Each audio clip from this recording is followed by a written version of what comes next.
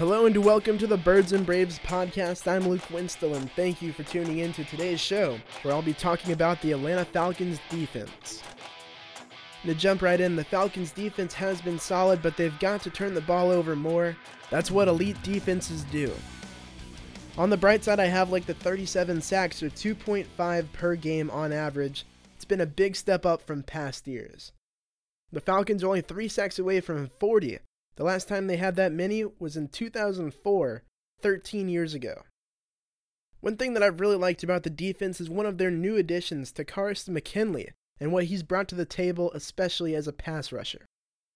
In terms of statistical production, McKinley's had 6 sacks and 1 forced fumble in 10 games played, and I would love for him to get more snaps. He hasn't gotten a ton of snaps, hasn't played in every game either, and part of that's due to an early season injury. Now that he's nearing the end of his rookie season, I'd like for McKinley to get more snaps in pass rush situations than he has been.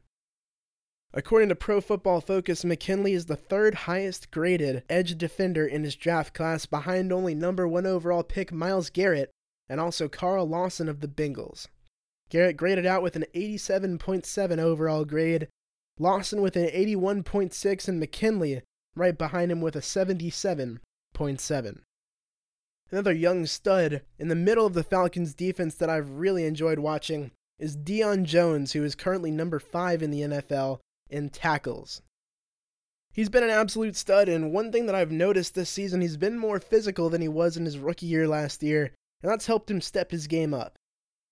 I think he should be a Pro Bowler this season, but at this point, for some reason, he's not.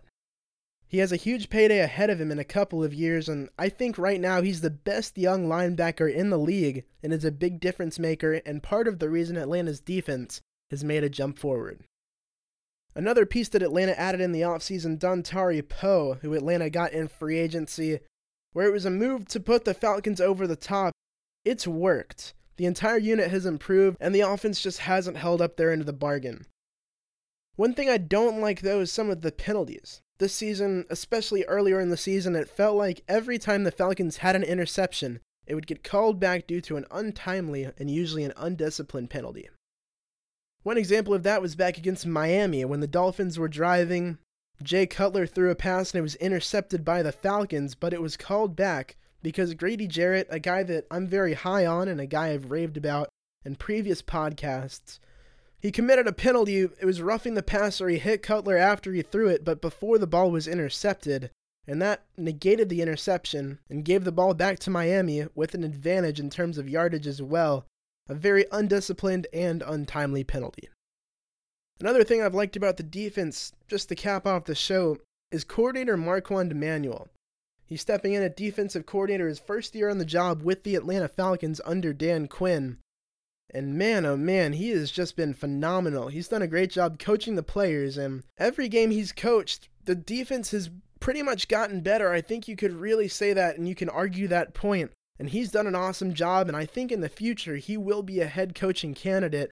Maybe not after this season, but after the 2019 or 2018 season, he really might be hot on the head coaching market. And that'll do it for today's show. Thank you for tuning into the Birds and Braves podcast. I'm Luke Winstall. I appreciate your support of the show, and I'll see you back soon with another one. Thank you.